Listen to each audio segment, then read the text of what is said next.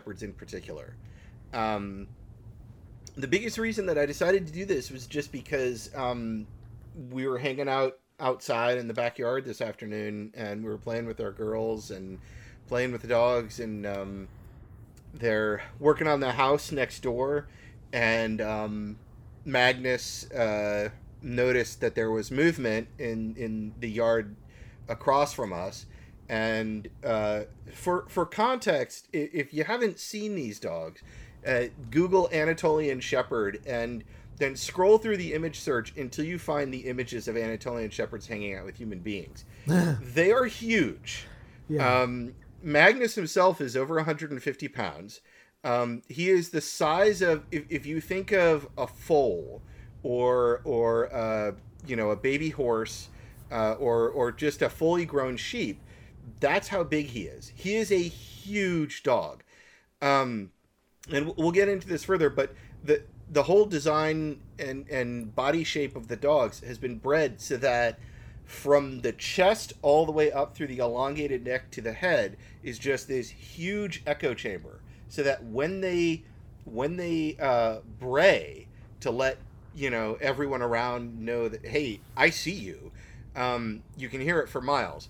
So I'm petting Magnus, and he's cuddled up next to me, and he's just he's doing imagine Chewbacca after he's done well in the A New Hope, and yeah, exactly. And Magnus saw these folks just working on the house, and the whole body, he stood up, the whole body locked, and all of a sudden, boom, and it fills our yard, it fills the neighbor's yard, it fills the whole neighborhood.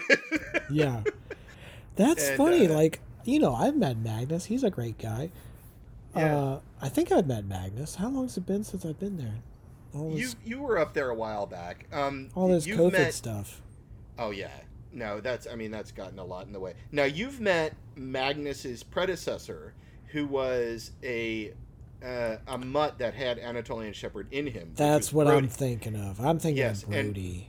So Brody, though... That's right, because Magnus is still a young guy. Yeah, Magnus is just about 3 years old now. Brody was Magnus's predecessor, and Brody was my wife Amanda's dog all through college.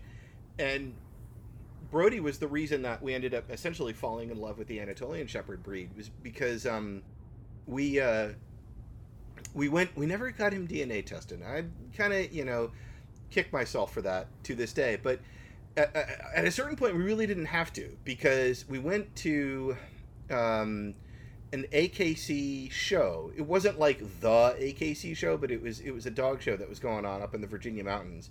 Right. And I remember being there, and we were there to check out Pomeranians at the time, which are basically the tribbles from Star Trek with noses and little pointy ears. Yeah, exactly. Foomp. And I wanted to look at some of the other dog breeds, so I kind of walked around the show, and there was this moment where they were bringing the livestock guardian dog breeds onto the display space to show them off, where it was like the way the light caught these dogs and the way the sun was coming over the Virginia mountains in the evening, and it was like just before the sun set. I swear these dogs looked like they were walking up to Pride Rock to announce the arrival of Simba. It was that was it. And it was like, I looked at them, and yeah, exactly. And I could hear the Elton John music playing in the background. The circle of life, and it was like, okay, that's what Brody is, because he had all the signature features and everything like that. And I remember kind of tugging on Amanda's shirt like a little kid, being like, I want one of those, But yeah, so Magnus, like Brody before him, is an Anatolian Shepherd. Magnus is purebred. We went the extra mile. His role, we've absolutely domesticated him in terms of what his role and his responsibility is, but in the generic, he still fulfills the same role that livestock guardian dogs in general do in the scenarios that they were bred for, which is kind of given away by the breed name, the LGD. Simply put, what you do as a farmer, if you want to keep your flock protected, is you either build ridiculous fences and you build trail cams and you shoot the predators, or you build electric fences that mostly do their job pretty okay, and then you get a handful of LGDs and you raise the LGDs with the flock from the first time that you introduce the flock to like a new field or a new stretch of land. And the livestock guardian dogs imprint on and bond with the flock, and then they just become part of that flock. They become part of the pack. And so wherever the pile of sheep go, or wherever the herd of cows go, or wherever the goats go, the Anatolian shepherds and the Great Pyrenees and the Kangals just go with them. And it allows it in the past and to this day allowed folks to use these dogs as they're a combination of herding dogs and guardian dogs. And the thing that's really cool about LGDs is because of their size and because of the sound of their bark, they are able to basically, physically, due to the size and due to the sound, intimidate away pretty much any predator that would, set its eyes on, taking down a sheep and taking it away. Yeah. And it's one of the really fascinating things, and we'll get into this later because Amanda and I were trading links. I guess like bears don't go after sheep that much, or like no, but there are lions instances... and tigers are usually in different habitats than sheep. So, right. Yeah, I'm trying to think like what can carry off a sheep. So that's not like a pumas, wolf or something. Right. Something pumas, manageable. Wolves, coyotes. Yeah. Boars and bears, basically. And the LGDs, the whole thing with the LGDs is that their mere physical presence combined with the sound of that bark is usually enough to get a predator to go, oh okay, yeah, maybe today's not that day, What the hell is that? Yeah, exactly. Right.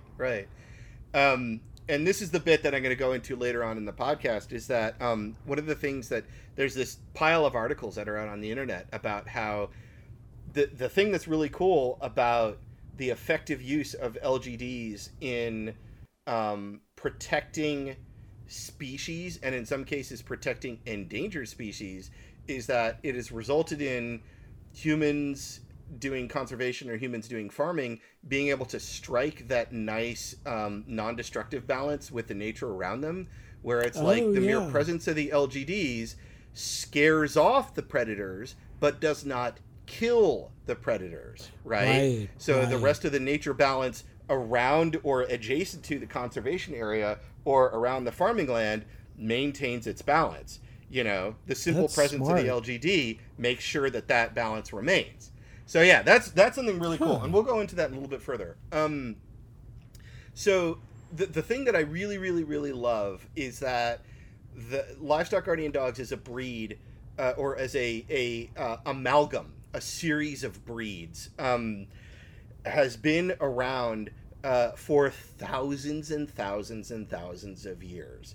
They are one of the earliest styles of domesticated dogs. Really? Yeah, it's interesting because although I guess that makes sense. Yeah. If you're going from like wolves to generic dog, I mean, thousands of years ago, like shepherd was one of the only jobs. Yeah. If you kind of think about, okay, you're going to be my friend and I'll feed you, Mr. Wolf. To the next likely evolution is, okay, come with me, Mr. Wolf, to, okay, Mr. Wolf, you're my buddy, but those are babies, don't eat those babies, and those are my cows, don't eat my cows. Those are pretty easy things to domesticate or to imprint into a dog, and then you get the consecutive generations of dogs that get good at it, So that's something that I think is really, really, really neat about LGDs.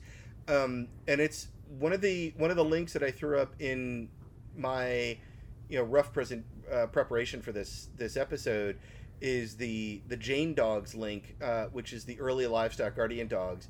And the reason that I really like it is it's got the image, it's got this Turkish cave drawing from 6000 BC, where the dogs are drawn to be like basically roughly half the size of the cow that is being attacked. And this is all like cave paintings, right? So this is like, ink on cave walls, but they captured the signature curl tail, the signature like long flat top of the body, and the long legs. There's that, and then I'm trying to find the other link. Amanda sent it to me. It's the dog kangle link. And Dan and I'll include these in the episode. I mean, if you can teach your dog to do kangles, that's really impressive. While they're out there guarding the sheep. Right. Yeah, look at that. I just pulled up the Turkish cave drawing. Yeah, they definitely, the curled up tails, just like you said. That's my dog is a mutt, but she definitely shepherds us around the house. And she has that curled up tail, just like in that picture. Yep. Yeah, click on the dog kangle one as well, that other link, and you'll see there's a dog that's half the size of the person with the signature curled tail and the deep chest, and that dates back to and there's another one where it's a sultan using them in battle, and those date back to I think, let's see here, where do they have that from? That's 11th century. So they've been around a bit. Yeah. And so I think that's so cool because every once in a while I'm on 2 or 3 LGD Facebook groups just because I stay on the groups and I keep my ear to the ground to learn about how people take care of the dog, because they're huge dogs. So they basically have human-sized physical muscle problems. So you can't just feed them like puppy chow and call it a day. So like I chop up apples for him, and I'll dice in a little bit of raw meat for him and stuff like that. Just so that he has to have as much of a dog diet as he has a human diet. So very, very old breed, around for thousands of years, still used today. The general idea is that in Turkey and particularly Anatolia, which is where they come from, there's also the Great Pyrenees dogs and the Kangles. This area basically Assyria, Turkey, Hungary regions. They would raise the dogs with the sheep, or raise the dogs with the cows. The dogs would imprint, and then they would follow that pack. And the cool thing about it was that meant that you didn't really need fences, You could just escort this herd, okay, well, we ate all the grass here. Okay, well, follow me. I'm the human shepherd. I'm going to walk this way. Boys, dogs, come on, Right, and the dogs, just the person's moving. Come on, let's start going. So as much as they served the herding feature of come on sheep, come on cows, they would also along the way, if a puma comes out of the forest, the 2 or 3 LGDs could run over to the puma and just lock limbs and just boom, the puma's like, okay, maybe not, Let the meat train keep going. Right. Perhaps this is not the battle I wish to win. Yeah.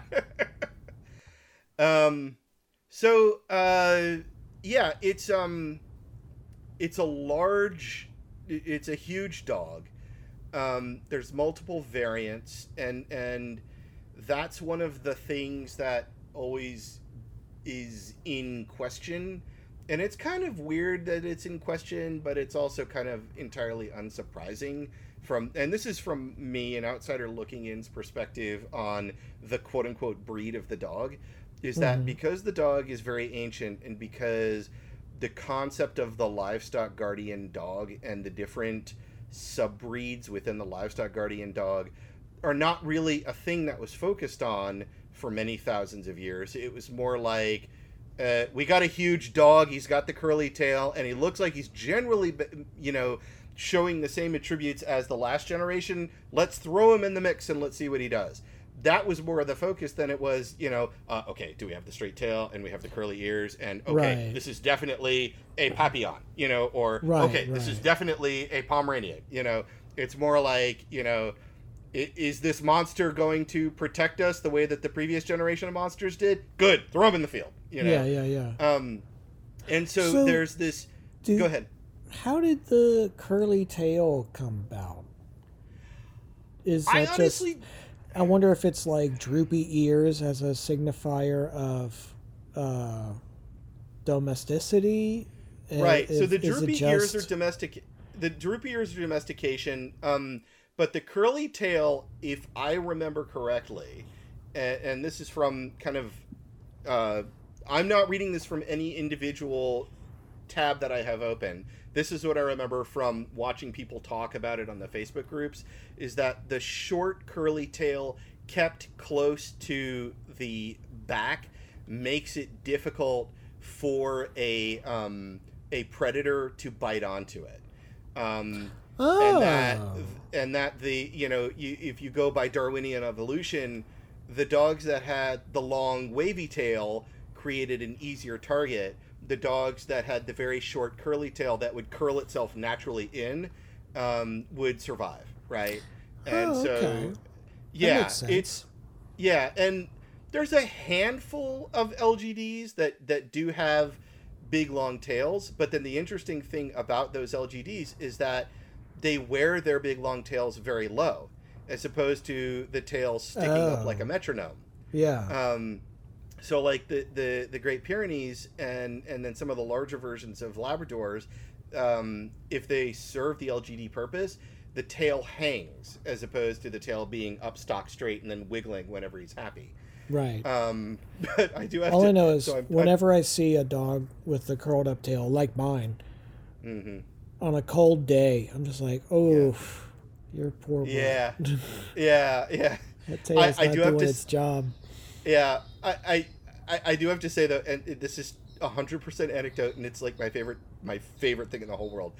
When Magnus gets really happy, the curled tail it waves but because it's a curlicue, it waves the way that those like festival twirlers wave, where it waves in circular motions, so it metronomes back and forth.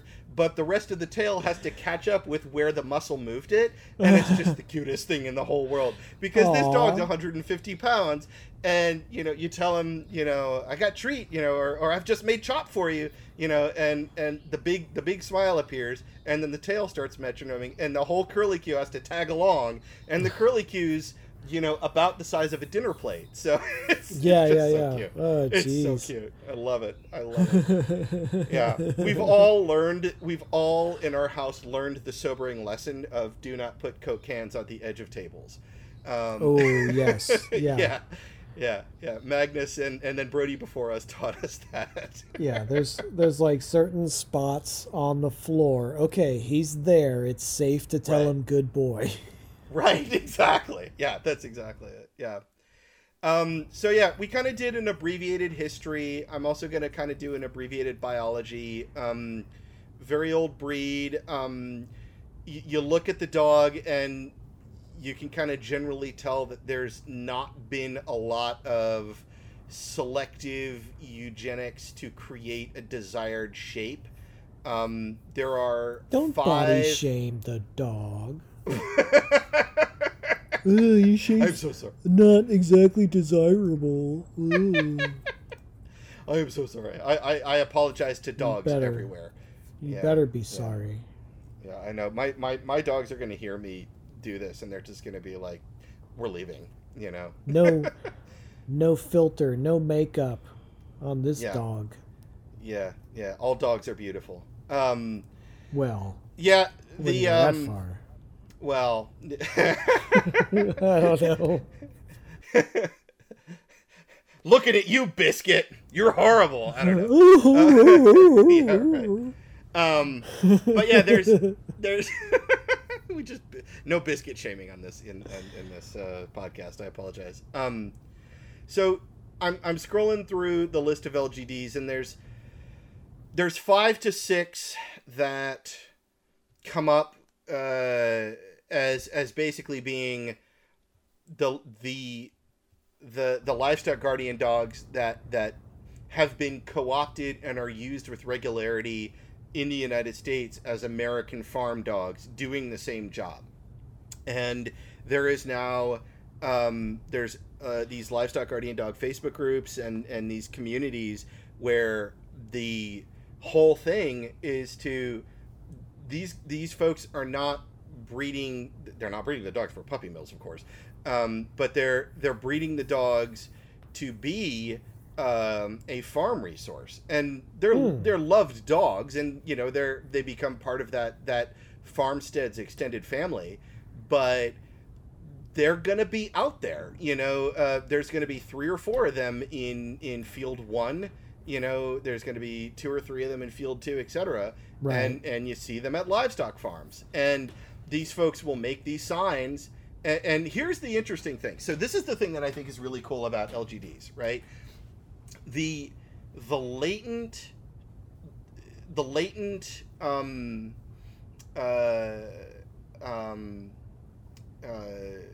evolution imprinting.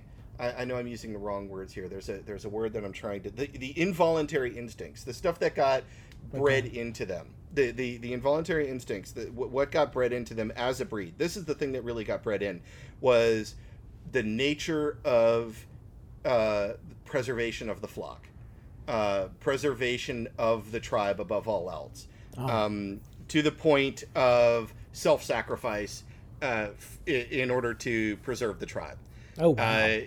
It doesn't matter what the dog looks like as long as the dog is willing to fight and die to protect you. Yikes. And that's, and so... Sparta dogs.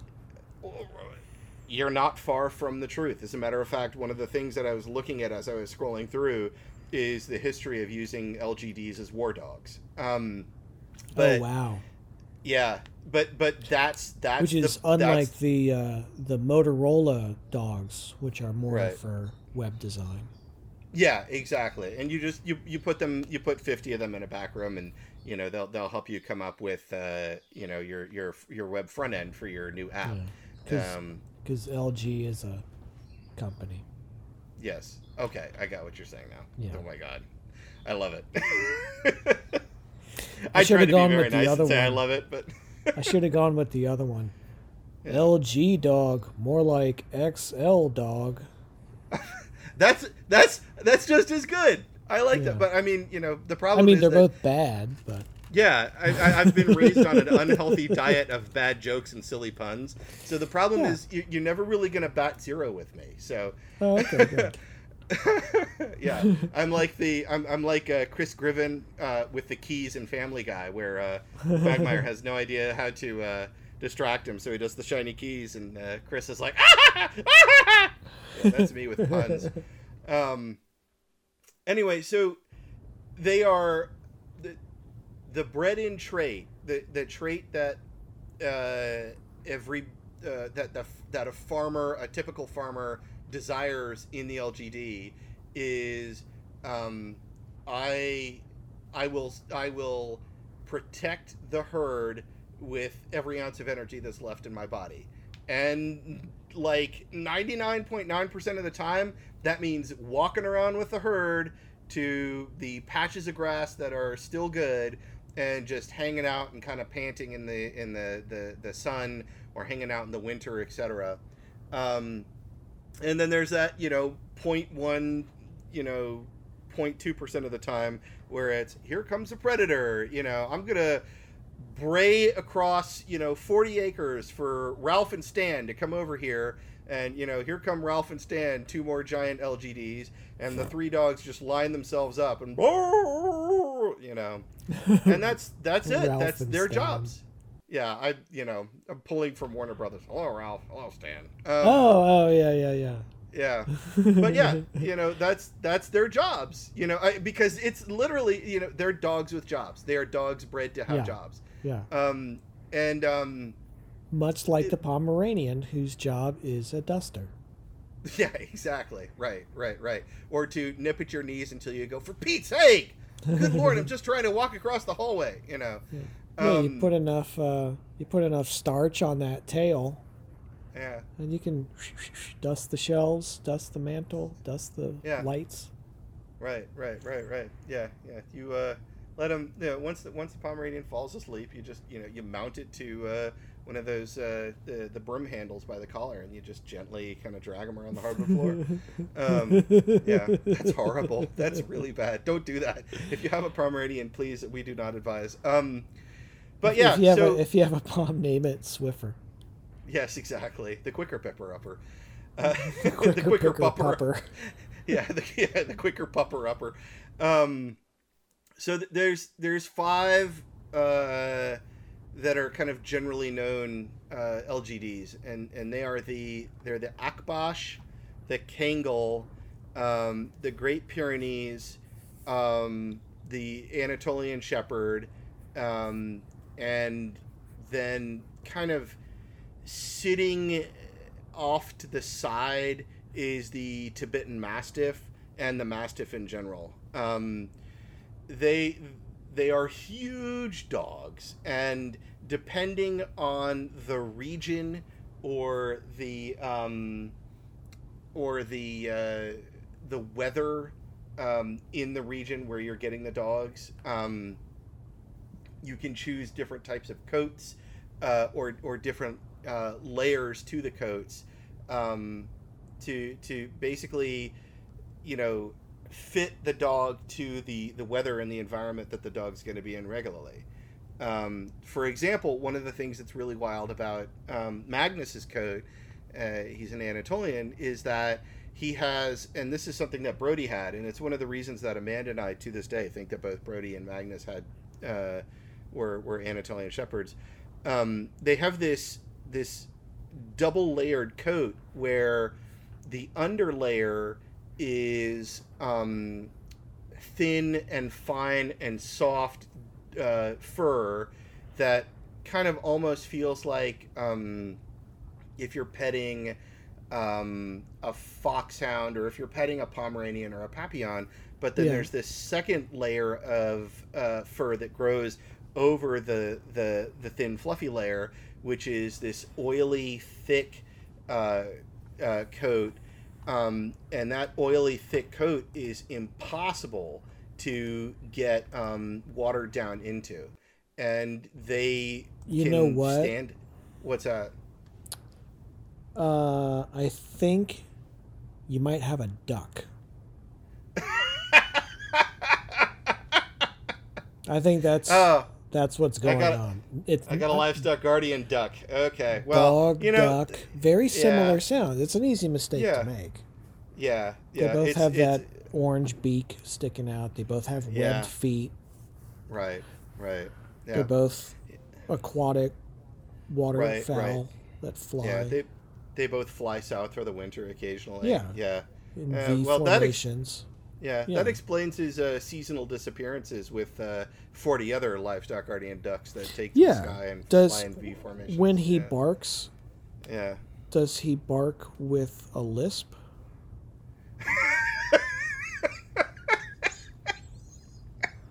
Does he get agitated around rabbits? He was in a Geico commercial a few years ago. Does he ever? No, Aflac. Sorry, Aflac. He was in an Aflac commercial. That's what I was going for. Sorry. Does he ever say that you're despicable?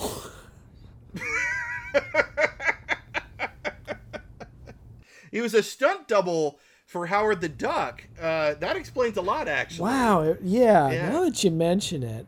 Mm-hmm. Yeah. Somehow I ended up with a very large duck. Okay. Well, we can cancel this episode. We'd all like to know that typo. Yeah. Let's not go down that road. Well, we have to reach the end of it. What? God damn it, Dan. All right. Where the hell was I? Talking about the coat, livestock, the undercoat and overcoat. The undercoat. Yes. All right. in a Yeah. trench So, coat, yes, yes. like McGruff the crime dog.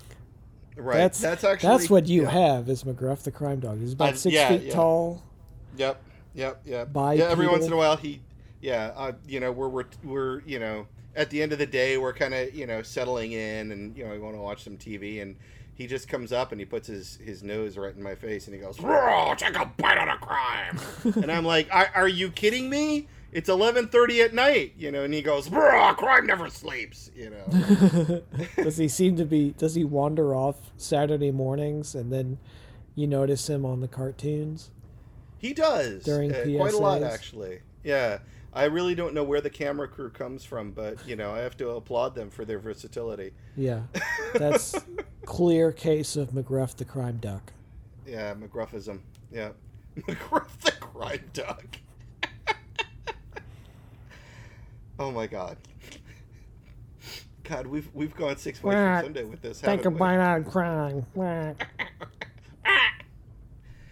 All right. Well, so yeah. Good night, everybody. What's that? Good night, everybody. Yeah. Good night. Well, that's the end of my episode. This Yeah. has been Dan's an Idiot. Yeah. Yeah. Volume Well, this has been just 22. Ba ba ba da ba ba ba da. Yeah. So yeah. The thing that the thing that I think is really neat about LGDs is that they are still used in their role as job dogs to this day. I watch these groups, and I look at these forums just to learn more about them, and it's really wild the stuff that I learn. These folks talk about, they'll jump on and they'll say, I need a handful of LGDs because I ended up with a litter of 13 new lambs, and I was entirely surprised by this, and I'm going by a certain ratio rule, and so I've expanded the size of my herd by X, and so I now need a new LGD. Okay, so they already had sheep. Right. I was thinking, how do you accidentally find yourself with a dozen lambs? They already had sheep. Okay. Yeah, they already had sheep, and then they ended up with more lambs in the spring, right, than they expected to. They didn't wander into the apartment one morning. Dude, I want that. I want lambs to wander into my apartment. That'd be Come awesome. out of your bedroom. What the hell? Yeah, as long as it's not Sean the sheep. That bastard seems like he's more worth it than more trouble than he's worth. Because he's just he's making life for that poor farmer a living hell. But yeah, so it's Sean the sheep. I love that show. It's so good. Yeah. And Sean, Shorn, it's a great name. Yes, exactly. But the it's just really cool how there's still a formula that the folks in the farming community use, the livestock farming community use to figure out which dog is going to match their pack, how it's going to match the weather where they're at, how many dogs they need, and then they'll make up these signs, and the signs are awesome, and I clearly don't need one, but it's it'll say livestock guardian dog on duty, do not enter this field, and it's because the dogs are not domesticated. An LGD that is doing its job is not going to be a domesticated dog. It's not going to behave like a dog. Its job is to protect the flock with its life. And if you enter a field with an LGD, you are potentially a predator encroaching on the flock. And so these farmers have to put out these signs where it's please don't do this. If you're come up the main walkway, do not walk through the field. And so the thing that's really cool though is that with the LGDs, especially with the Anatolians, because we've done this with Magnus, you can domesticate them and they become Chewbacca, and it's like, I mean, I'm not kidding. It's like owning Chewbacca. It's the sweetest thing. It's I have this just this 150-pound Leviathan small horse dog that comes up and tries to get as close to me as possible and looks up at me with this pair of just big loving brown eyes and is just like, please pet, please, I wish for more pets, you know. And it's like, I can't say no because you're as big as me, so okay, now let's, you know, just pet you incessantly. So, you know, you can go one of two routes. You domesticate them and they become huge Labrador retrievers. You know, there's still an element to them because they are these livestock guardian dogs where, and this is the thing that Amanda and I ran into going all the way back to Brody, where there's an element to them where there is a level of dangerousness that goes with them where we just kind of accept, okay, there's always going to be a certain amount of staging that we do in order to make sure that he's in a place where we think that we are safe with him there, and vice versa, where we think that he is safe being there whether we're present or whether we're absent. You know, and there's kind of this room staging or in the backyard staging that goes on if there's going to be a new visitor to the house or a stranger or something like that, or if he hasn't seen anybody for a few years. And it's just part and parcel with it, of owning the dog. But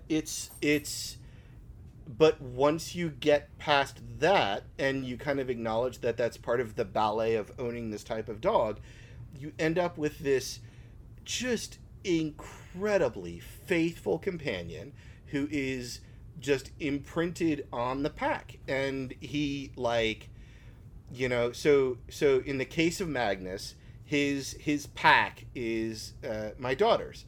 So at the end of the night, he has to walk all the way back to Amelia's room and make sure that she's in bed, and then walk over to Samantha's room and make sure she's in bed, and then he'll sleep for a few hours in one room, and then he'll go to another room and he'll sleep in that room for a few hours, and he's figured out the patterns, but the patterns also include placing himself in locations in the house where all he has to do is raise his head and he has uninterrupted views of as many rooms as possible.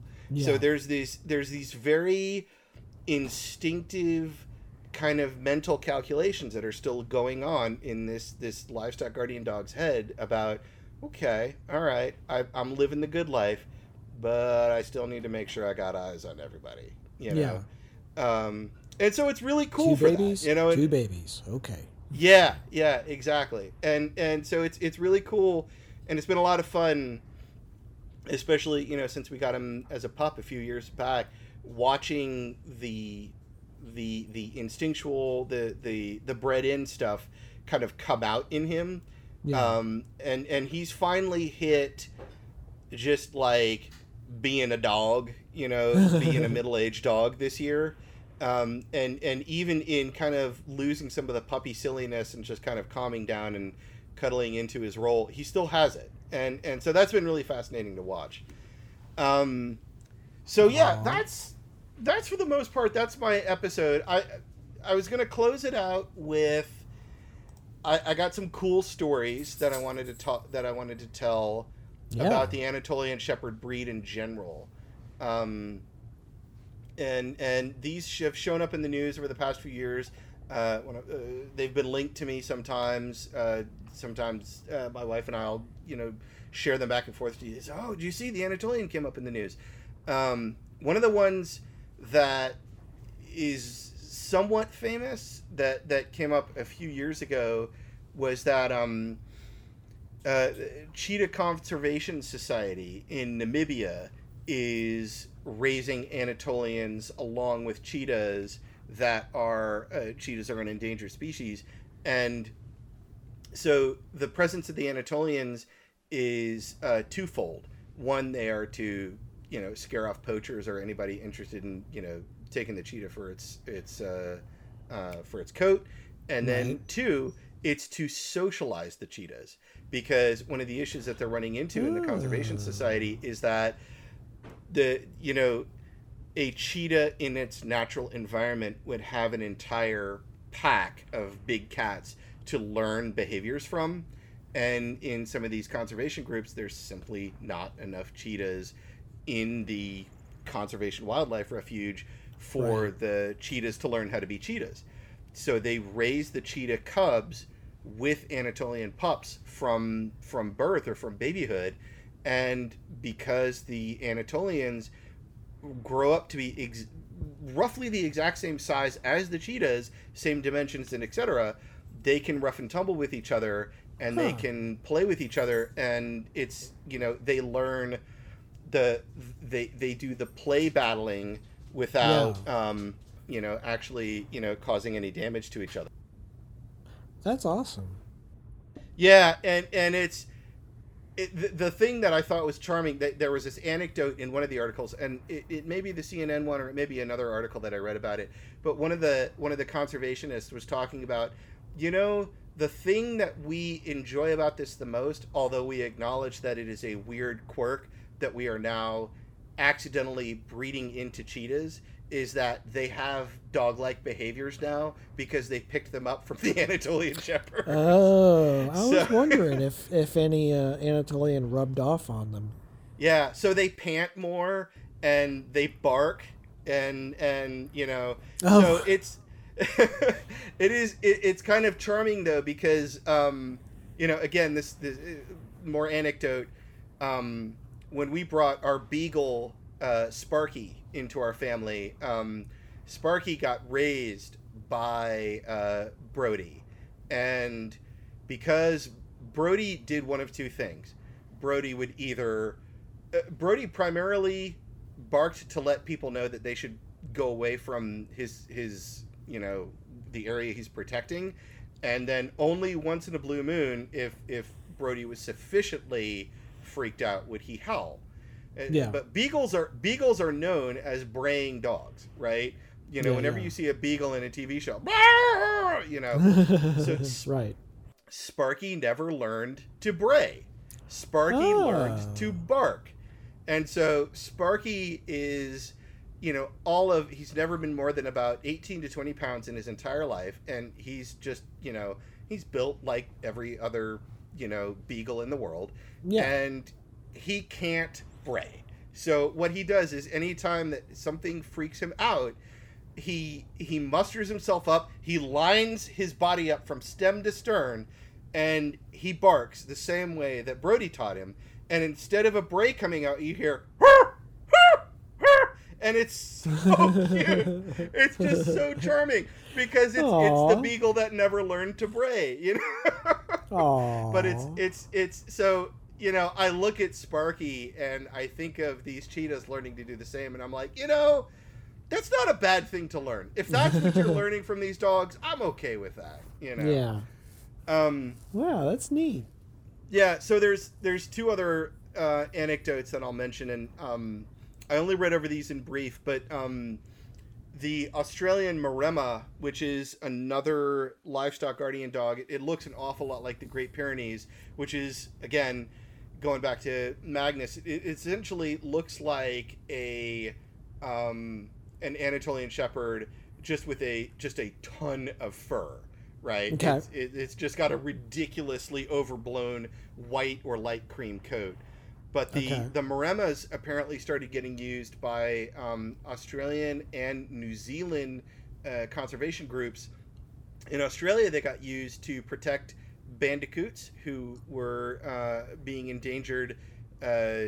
Crashing. I don't think exactly right. Trying to complete the run of the course in a certain amount of time, or crashing into cardboard boxes. But then the adorable one is the Maremmas get used in New Zealand to protect penguins. And aww, yeah, of course, right? Aww, yeah, that's good. Yeah, but it was the Maremmas protecting the penguins article, which is the thing that kicked off Amanda and I talking about. Well, this is the really neat thing about each time that these dogs show up being used in their purpose, which is that the dogs are maintaining this balance of nature where they're not destroying the predators. It's not like a human hunter with a gun patrolling the perimeter of the wildlife refuge and popping every wolf that shows up. It's instead, using admittedly a domesticated predator-like companion animal to maintain a balance between the predator and the prey outside of the zone that the humans have staked off. And so it's a degree of kind of nature preserves the balance. And so, yeah. Wise, attractive listener, if you Google Maremma and penguins, you get some grade A adorable pictures. Yes. Oh, they're best friends. They're best friends. All right, so now we're going to end the episode. There's two little penguins and a dog, and they're laying on the beach, and they're so and they're happy. Just cuddly buddlies. Oh, I know. He It's said, so hello, these are my friends. I protect them. And that's my favorite thing. That's my favorite thing about the LGDs is the face. Their face looks like every not Hanna-Barbera, but more. Their face looks like more every big dopey dog that has ever been drawn in Disney and Warner Brother cartoons through the 40s and the 50s. They all have that characteristic, I'm just a big dumb dog. And it's like I'm gonna do a good job. Right. It's so charming. It's so charming. And it's like, it works, it plucks your heartstrings so much worse in person. Because if I'm eating an apple and this snout that is a foot long appears in my periphery, and I hear, yeah, exactly, and I hear, I'm like, oh my God, I can't say no. All right, so I'm gonna try and finish this, and you can cut some of the time here, but I'm gonna see if I can get Magnus in. I'm gonna see if I can get him to talk. All right. Oh, okay. So we'll see if we can finish the episode with that. All right. Hold on, I'll be right back. Sure. Maggie Boo, come here. Come here. Come here, bud. Come here. Come here, you good boy. I want you to come over here. Come. No, come. Come here. Good boy. You good monster. You are such a good monster. You are such a good boy. All right. I want you to stay. Stay, please. Stay. All right. You good giant monster. I love you so much. You good giant monster. Could you sit, please? This is the audio theater part of this, but yeah. All right, Maggie Boo, Maggie, do you love me? Do you love me? Do you love me? Oh, yes. No, shake is good. Shake is good. But do you love me? Do you love me? Maggie Boo, do you love me? Do you love me? Do you love me? Do you love me? Do you love me? I love you too. He said it. Yay. Magnus. Oh, Magnus, do you love me? Do you love me? I love you too. You're the best. You're so good. You're so good. Oh, you good boy. Thank you. That was very good of you. That was very good of you. All right. Good guy. Yes. All right. That's my episode. Oh. And now I'm stuck here, and I will be petting this butt for the rest of my night. this butt that's the size of an office chair. Oh man. Yeah. Well, that is awesome. Oh, Thank you. What a delight. What a nice way to end it. Thank you. I appreciate it. Yeah, that was a lot of fun. And the only other thing we need to end it is our famous closing outro music, which we all know goes like this.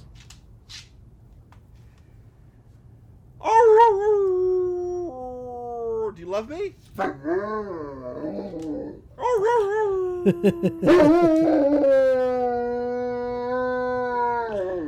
Wow, that was a good one. Yeah, that was good. All right. That's it. Maggie, come here. Come here. You good boy. All right. All right.